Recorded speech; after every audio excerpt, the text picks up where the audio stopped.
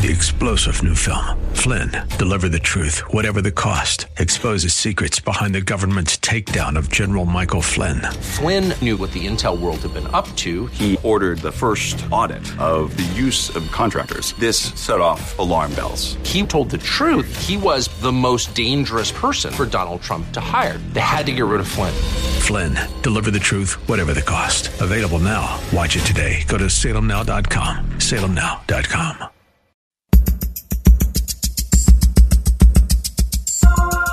It's Lifeline with Craig Roberts. He's the host of Northern California's longest-running conservative talk show. He's a man with a message, a conservative with compassion. He's Lifeline's own Craig Roberts. Good afternoon, Northern California. Welcome. Just about 5 minutes after the hour of 5 p.m. as we welcome you to another edition of Lifeline. Keeping you company Monday through Friday at this time, as we typically do, addressing issues that impact your life, your world, and your Christian walk. If you had the opportunity several years ago to catch Al Gore's Academy Award-winning film An Inconvenient Truth, and you've taken the time to study any of the claims that he made in said film, even on a casual basis, you'll perhaps draw one singular overriding conclusion, and that is that the one thing that seemed to be inconvenient to Al Gore was to tell the truth about anything related to climate change. We're pleased to have on the program a gentleman whose background in climate and weather and telling the truth is a long and proud one. He is a best-selling author. His latest book is entitled Eco-Tyranny, How the Left's Green Agenda Will Dismantle America. Brian Sussman, great to have you on the program. Craig, thanks for the opportunity to speak with your audience on this very important topic. Give us a little bit of a background here based on the research that you've done. This whole idea of promoting a green agenda, while some would think it's a relatively new phenomenon in the last decade and a half or two, actually goes back much further than that. Sure does. You know, in the 1990s and 1980s, I was a TV meteorologist here in the Bay Area, and initially I was accepting of the global warming theory that mankind's burning of fossil fuels was altering the climate. But then digging into the research, I became a skeptic, and eventually I became, well, more than a skeptic, Craig. I just did not buy the theory any longer. So that let me on a course to write the book ClimateGate, which uncovered the global warming scam. It became a bestseller. While I was researching ClimateGate, I kept coming across all sorts of incredible information that was jaw-dropping that made me believe the entire environmental movement was based on a scam, in that, yes, we all want clean air, we all want clean water.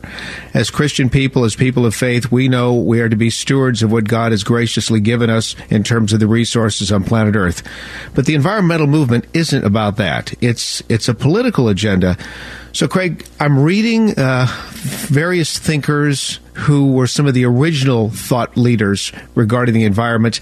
And I got to two guys in Germany in 1883, two very, very creative writers, two guys that had quite an audience and were known for, one, hating capitalism and free markets, and also, two, trying to, at one time or another, obliterate Christianity.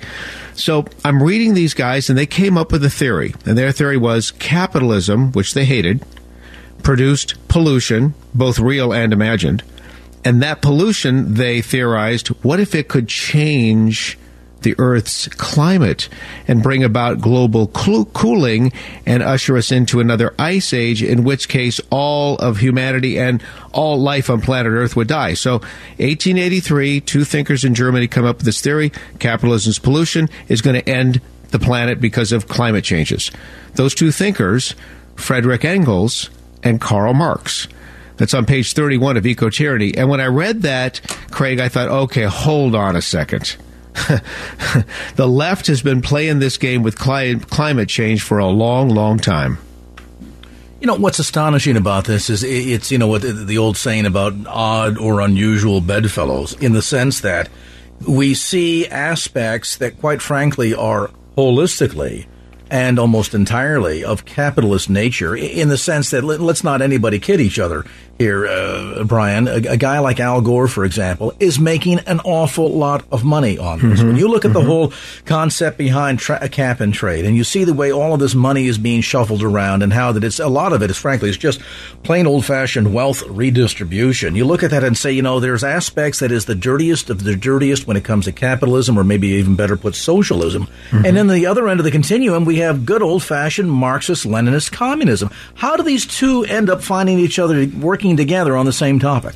Yeah, it's an amazing question. And again, the first half of Eco-Tyranny, I really unpacked this with hundreds of footnotes detailing my thought process here. So you go from leftists who wanted to utilize the environment essentially as a scare tactic to end capitalism to where we are today with guys like Al Gore, who are basically doing the same thing. Al Gore has always been a socialist in ideology. I don't think there's any question about that, and I really try to detail that by connecting all the dots, dotting all the I's, crossing all the T's in the book, as well as you just mentioned, lining his pockets with the green.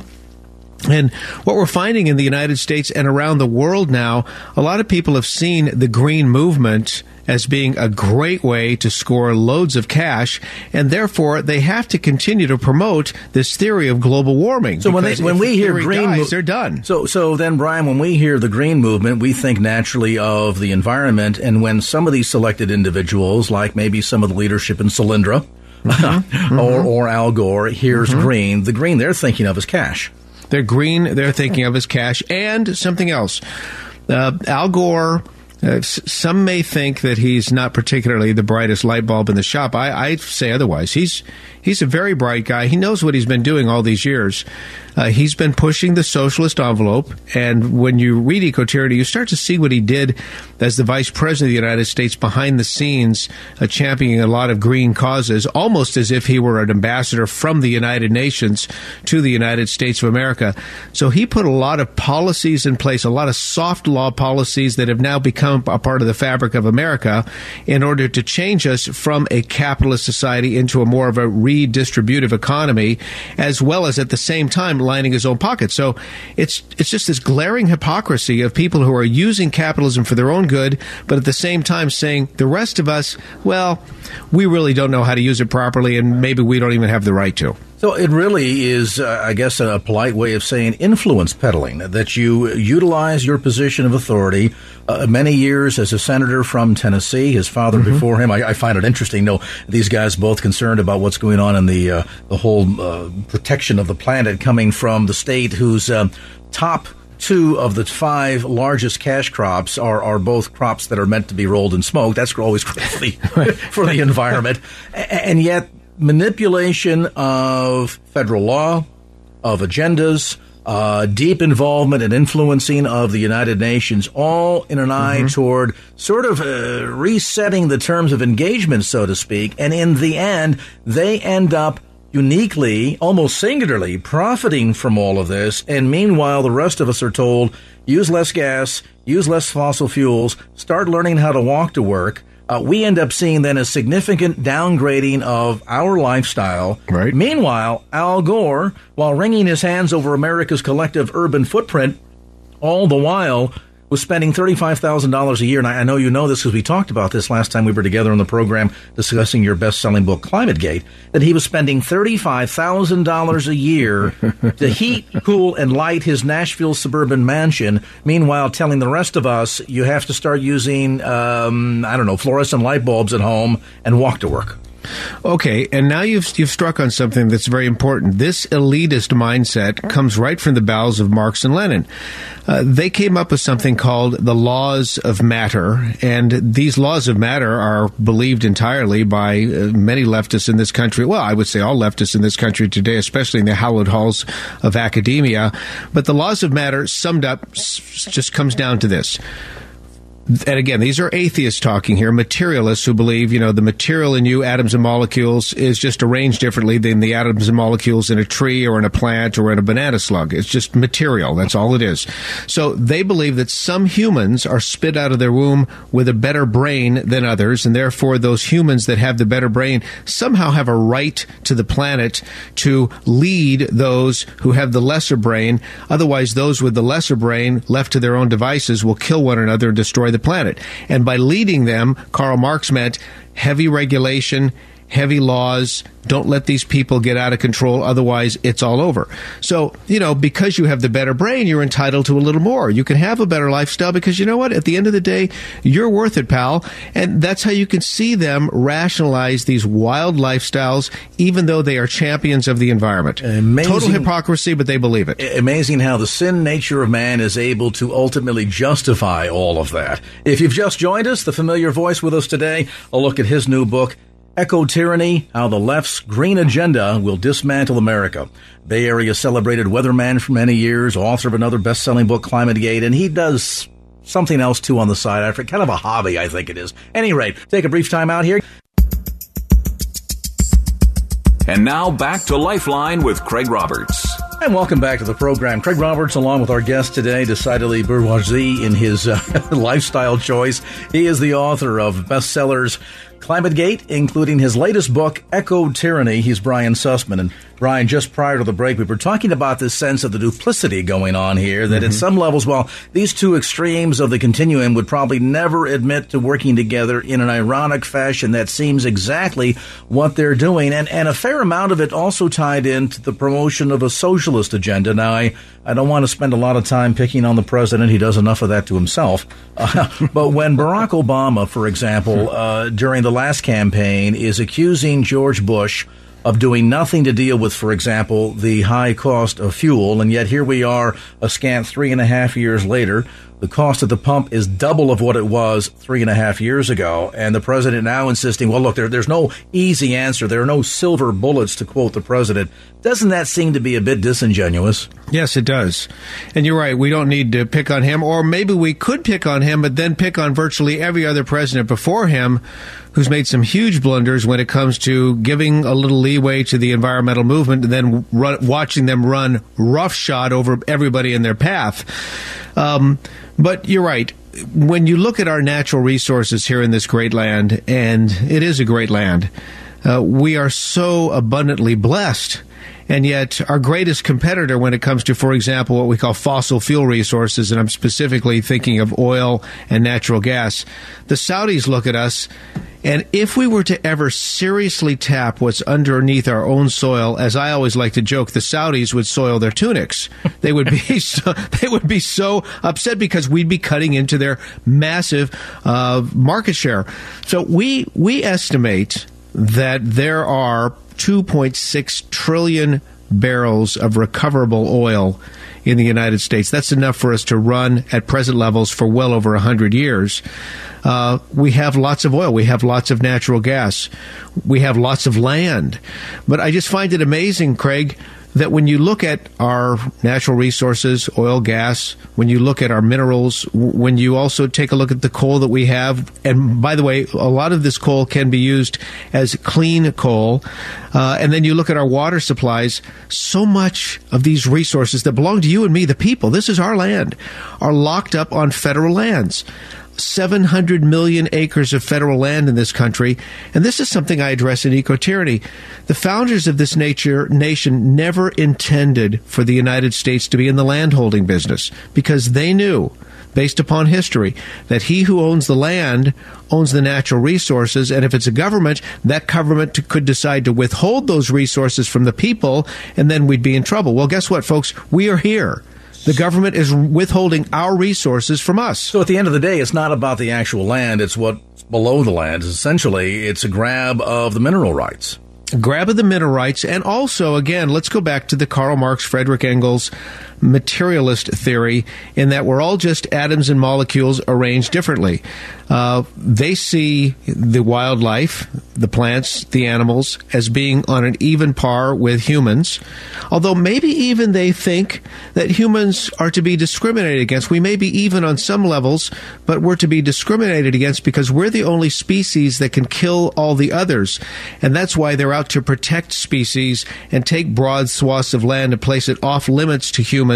So it's kind of a combination of all of the above, but it is antithetical to the plan God had in place for his people. Well, and what's amazing about all this, too, is the fashion in which outright propaganda, and you think about Soviet-style propaganda of the 1940s, 50s during the Cold War, certainly the kind of propaganda that was really created and perfected by the likes of a Goebbels during the years of Nazi Germany, right, who will try to convince you, well, look at the huge population explosion, for example, and this is completely unsustainable. Now, the fact that only 3% of the entire Earth's landmass is actually populated, only 3%, leaving 90%. Now, granted, some of it's, covered with water, covered with ice, and, not all that hospitable toward populating, but nevertheless, only 3%, Brian. And yet, if you listen to the way they will tell the story, it would seem as if one more child is born, that's it. We're just going to hit critical mass, and there's no turning back.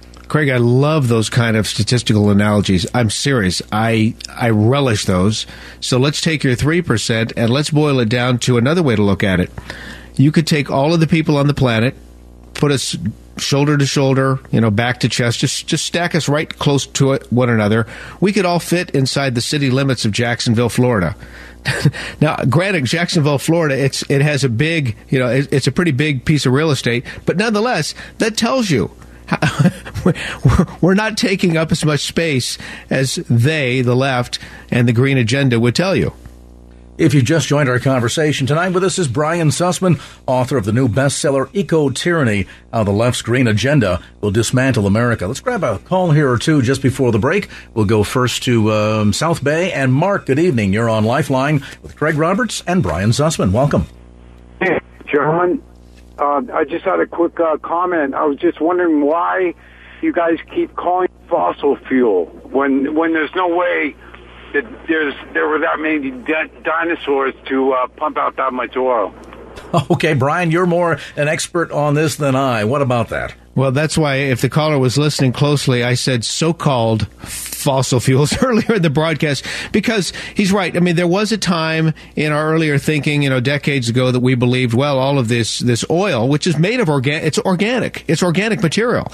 That led people to believe, because it's organic, in fact, that's where the word organic stems from, that it must be decomposed jungle materials, dinosaurs, etc. I think more and more people are beginning to realize that this is probably some kind of abiotic process, maybe even a process, and Craig, the environmentalists do not like to hear this, perhaps even, now listen to my language, perhaps even a process whereby this oil is constantly being manufactured well below the surface of the earth. Thus, we may have an ever-flowing supply of this crude oil. Now, Brian, if that were ever proven to be true, you realize to what extent you would throw their agenda absolutely... I mean, talk about an oil well-sized monkey wrench. It's true. And, again, it's theory, but I love throwing the theories out there. Let's blast holes at the theory. Let's test them accordingly, as opposed to the theory of anthropogenic global warming, which we're told we can no longer debate, as if it's law.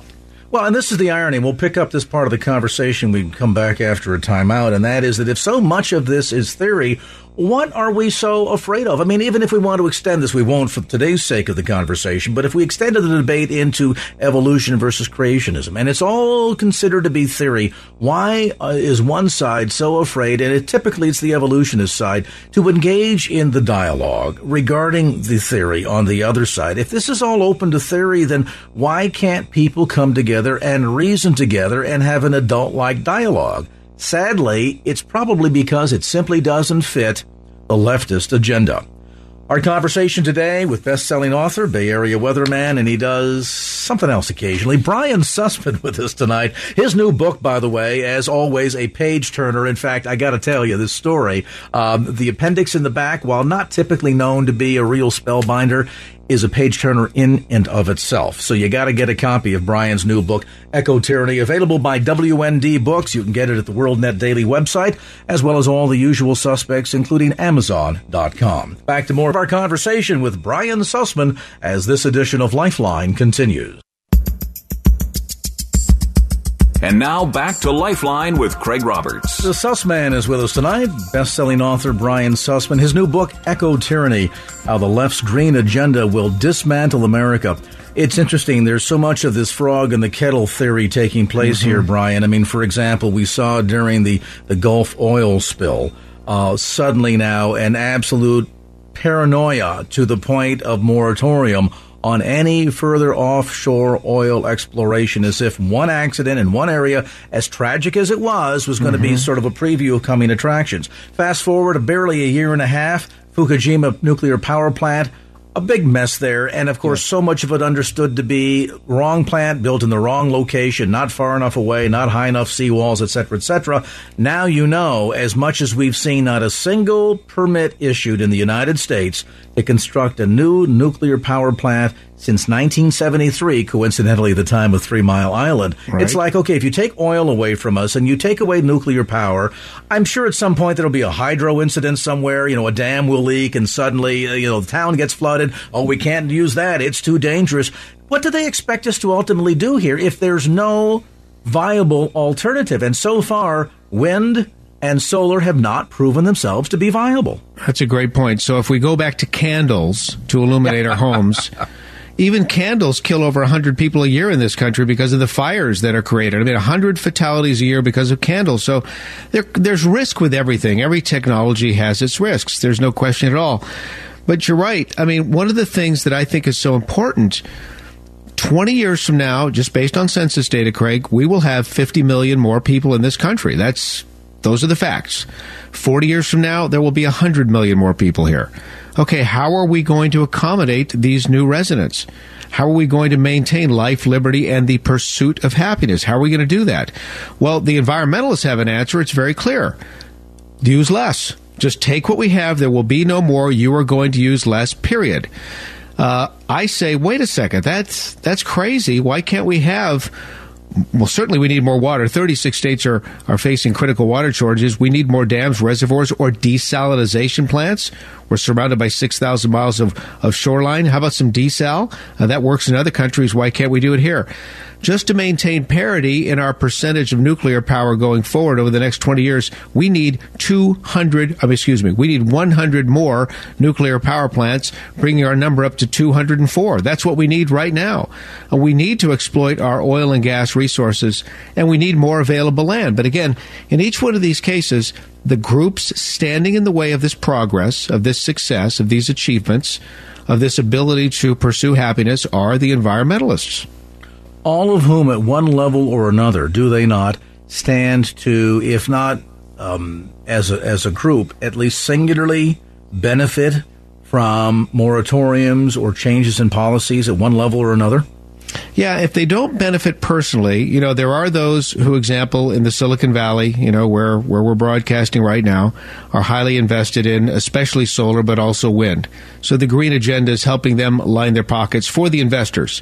Assuming some of these things are going to pan out. Although now, after Solyndra and a couple others, investors are running. They're not going there. But beyond that, the other investment, the other payoff for these people is an ideological payoff. You look around the San Francisco Bay Area. Let's just take, for example, the peninsula. There is the Golden Gate National Recreation Area. It started with Alcatraz, and now it's grown into Marin County, San Francisco County, San Mateo County, and it's on its way to Santa Cruz. Tens of thousands of acres that have been bought up, cobbled together by a variety of different sources, and now this land is going to be given to the Golden Gate National Recreation Area. It will essentially be federalized. There will be no more development of resources. Humans aren't allowed on much of that property. Dogs, by the way, the environmentalists see dogs as an invasive species. Dogs will not be allowed on the property either. These types of scenarios of these monster land grabs are taking place all over the United States of America, the land then given back to the federal government. When the land's given back to the federal government, it's no longer available for development, including the exploitation or harvest of natural resources. So, for example, on the peninsula, what has that done? Well, it's sure made it an expensive place to live because there's not much available land for which the population could expand. But the environmentalists love that. See, it's a twofer. All right, we get to keep our land, and we're going to force those people not to grow. They're going to be forced to have less kids. They're not going to have as big a house. It's going to be very difficult for them to maintain this lifestyle. So on those levels, they see those as personal victories, Craig. So rather than saying, let's balance this out, we need higher taxes, let's develop more real estate. With more real estate, we have more property taxes that we can collect and therefore sustain the growth of government. Instead, they say, no, we're not going to do that. What we're going to do instead is we're going to limit, and then by limiting the old law of supply and demand, okay, if there's only so many pieces of real estate available, then suddenly the price goes from $250,000 for a 3-bedroom house on the peninsula to $750,000, and along with it, what they're getting in taxes.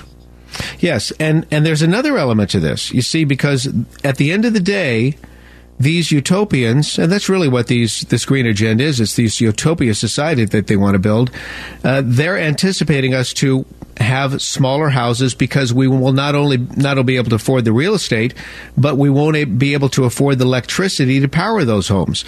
So they're anticipating a time, and it's coming to California next year, where we're going to have cap and trade employed. If you want to have the big house and the big energy bill, you'll pay. You'll pay through the nose, and there will be fees attached to that, which will punish you further. And those fees, by the way, will be used to go into the general funds here in the state of California to pay for welfare programs. That's called sustainable development. So the whole idea is, you want to have the lavish lifestyle? Well, if you can afford it, fine. Otherwise, you're going to pay. You're going to scale down. Your lifestyle is going to be dumbed down.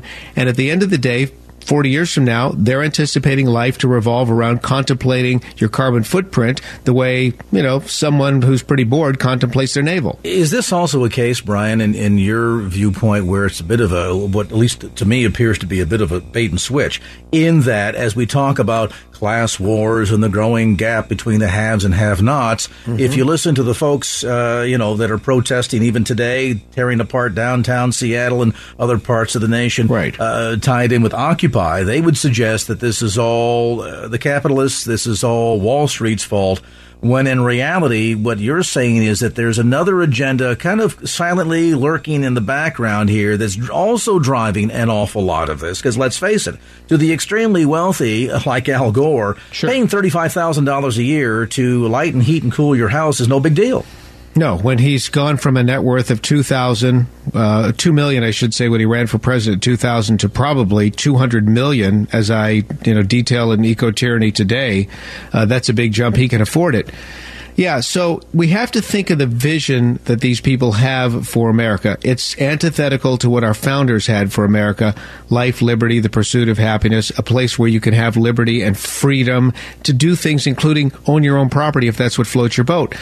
But something you mentioned earlier that really fits perfectly into this portion of the conversation is, most people put into the appendix of the book just junk that might support some arguments. I put a smoking gun in the back of this book, and that has to do with the Obama administration's proposed land grab. This is a secret document. It's kind of an interesting story how I was led on to find this, but it's a secret document that's secret no more. We scanned it. We put it in the back of the book, including some masterminds' scribbled notes. Folks, this is a plan that the Obama administration's Department of Interior, via the BLM, the Bureau of Land Management, had to take over 140 million acres of private property, take those resources, place them off limits, and for much of this property, don't even allow humans to walk or tread in any way, shape, or form. Now, come on, Craig. This is Orwellian. This does not skew with what the founders had in mind for this country, especially given the fact that the founders didn't want the federal government to own any land. No, that's right. And moreover, if we are the government, we the people are the government, where do they think that we can get off by mandating or dictating that you can't step foot on this property that, in fact, you as a taxpayer own? Well, and again, it goes back to that crazy theory that humans are an invasive species in and of themselves, because the redwood tree, the snail darter, all of these different creatures were all the same, just the molecules and atoms arranged differently. That's how these extremists look at life. Well, that's a slap in the face to God. We human beings were created in His image. We're unique. We have feelings. We can love. We can cry. We can cherish. We have values. And by the way, we can sin. We're unique to this world, and yet the left wants to make us exactly like the redwood tree. Well, and when we come back, I want to have you share an example, one that many of us are familiar with, as Richard Nixon's Environmental Protection Agency, some 2 years ago here in California, decided that there was some kind of a fish or salamander, I forget exactly what, Brian will fill us in on all the details, that needed to be protected up in the Sacramento Delta. And the only way to do it was by shutting off the water supply to the San Joaquin Valley. Meanwhile, not only ruining literally tens of thousands of acres of perfectly farmable land, driving up the prices of fruits and vegetables and putting thousands of people out of work, and all of this for the sake of a little tiny fish that nobody even realizes existed. We'll take a time out, come back to more of our conversation. And now back to Lifeline with Craig Roberts. Welcome back to the program. Best-selling author and meteorologist Brian Sussman with us tonight. His latest book, by the way, Eco-Tyranny, newly published by our friends over at WND, WorldNet Daily Books, available through the WND website at WorldNet Daily. You can also check out Brian's website at briansussman.com, and you can even order the book through the usual suspects, including Amazon.com, Eco-Tyranny. Part of that tyranny, as we've learned here in the great state of California, Brian, includes the idea that we would shut down water to the San Joaquin Valley. We would literally take tens of thousands of perfectly wonderful farmland, dry them out so that they're useful to absolutely nobody, bankrupt farmers, put tens of thousands of people out of work, increase the cost of fruit and vegetable in what is arguably the salad bowl of the western United States, all because we are trying to save a less than 3-inch long smelt that most people have never seen or even heard of. A 3-inch long smelt that some would consider bait. I mean, that's all it's good for. This is an amazing story, and in Eco-Tyranny, again, the first half of the book is the history of the environmental movement. It's a rather academic read, but I try to lighten it up with some stories, as you know, Craig, and provide just tons of footnotes, over 450 footnotes at the day's end. Second half of the book are solutions, but in the solutions portion of the book, I do have a chapter entitled Damn It, D-A-M, damn it, because we need more dams, reservoirs, and desalination plants in this country, and yet the environmentalists have never seen a dam they didn't want to tear down, and what they're doing to the farmers in the state of California is horrendous. Folks, we live in the state. We recognize that this is the breadbasket of the world. We are our largest industry in California is agriculture, and yet the state of California, the environmentalists, and the Department of Interior are allowing dams to withhold water from the farmers, or in the case of Siskiyou County, dams to be torn down. Folks, up in Siskiyou County, the dams are being torn down in the name of the salmon. These dams have been in existence for many decades. Farmers have been farming up that way with dams that they funded privately generations ago. This is over 200,000 acres of prime farmland that's been serving this country very, very well, and it's all going bye-bye. I mean, it's a done deal. This land is going to go fallow. The farming communities up there are going to go bye-bye. I don't know how we're going to make up for the food that's produced in these wonderful portions of California, as well as in the Central Valley. But, okay, Craig, this goes back to something that was best articulated by Barack Obama's his science and technology advisor, John Holdren. John Holdren used to teach at Stanford. He taught at Harvard. He is a leftist thinker. He has said that a program must be put in place in North America to return America's pristine nature and de-develop the United States. De-develop the United States. That's what he wants to do. This guy's in the West Wing of the White House. He's the science advisor. De-develop the United States. You're essentially saying what? That we need to engage in what effectively becomes a program, a plan for genocide? Well, for the radical environmentalist, that's exactly what it means. Now, how they're going to get there, they'll never tell you. They always come back to this. Well, contraception and abortion and having a one-child per family policy would probably be the best way to attain those population goals. Well, and certainly the underlying message that we've seen kind of looming, just boiling kind of down below the surface over the last many Earth days, including the recent one here at the tail end of April, is the notion that the planet would just be so much better off if we eliminated humans. Well, the radicals who want to de-develop America, including de-develop California, this entails, getting rid of the dams and reservoirs for starters. This entails getting rid of the farmers and ranchers in rural America, as well as anyone who has a vacation home in rural America. And I know some are thinking, well, we've got a vacation place up in Tahoe, or there's a place up near Truckee we use all the time, Brian. You're telling me that they want to dismantle that? Here's how they're going to do it in California. This is their plan. they want to make it so uncomfortable for people to live there in 20 and 40 years that they'll never go back. In other words, have so many wild bears roaming the countryside, have so many mountain lions, have so much wildlife that you will think to yourself, my gosh, I will never go there. It's too dangerous. That's one of the ways that they're going to do this. But again, they have all of these plans, and these masterminds who are at the very center of this, one guy's been a board member of the Sierra Club, been a board member of the Wilderness Society. Oh yeah, and he also founded an eco-terror group called Earth First. They've actually killed people. This is Dave Foreman. He has proposed that at the end of the day, the optimal number of people on the planet should be about 100 million. If you ask him how we're going to get there, he won't tell you, but quite frankly, I don't really want to know because it's scary. Absolutely it is. Let's get a quick call in here. We're going to go to Lee in Palo Alto. Lee, come on in with your comment or question for Brian Sussman here on KFAX. Hi, thank you, and thank you for all you do, Brian.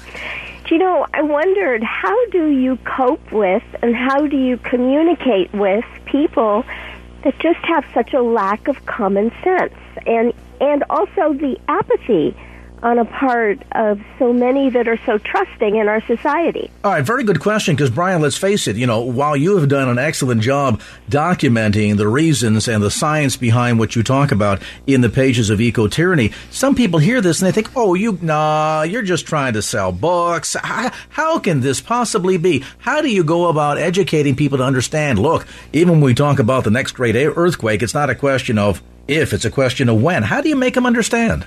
It really is amazing, Craig, and this is a tremendous challenge because everything that we're talking about on this radio program, as well as in the book Eco-Tyranny, sounds Orwellian. It just people in there think, no, there's no way this could possibly happen. People aren't that evil. Well, guess what?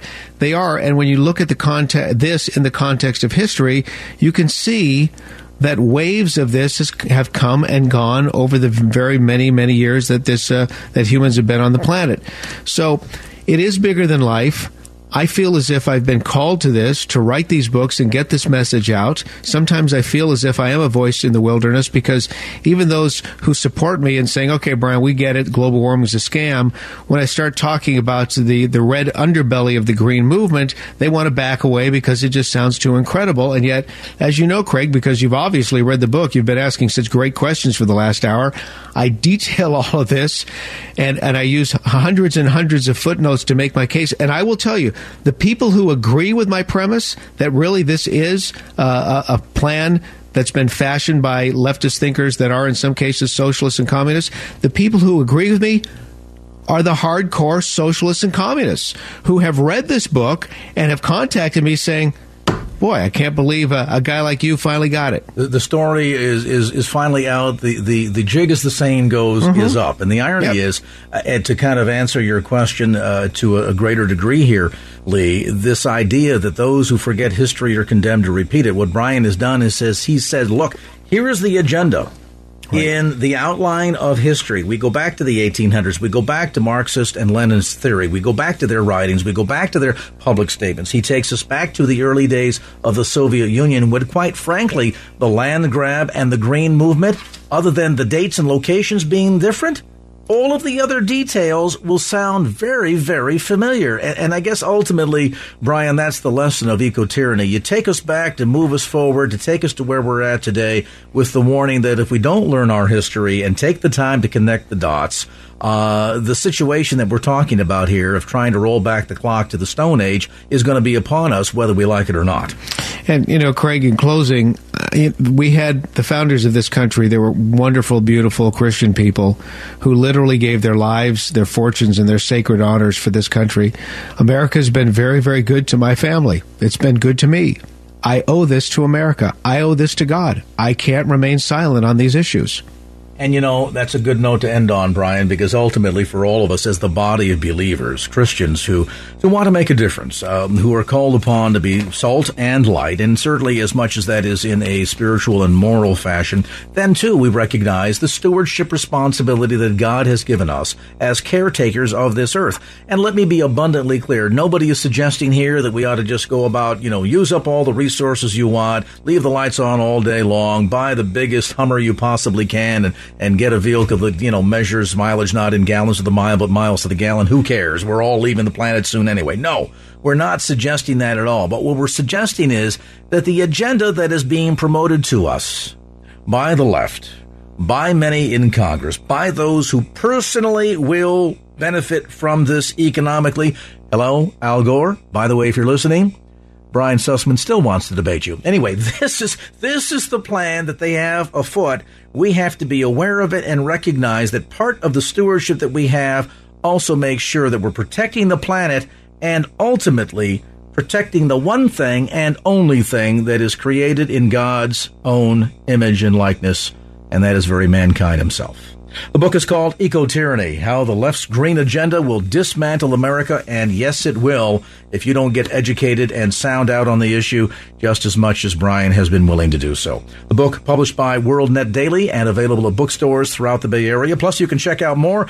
Brian's got a great blog. He stays on top of not just this issue, but day-to-day news of interest to you related to this topic. Check out his website at briansussman.com. That's briansussman.com. And Brian, as always, we appreciate the time and the education, my friend.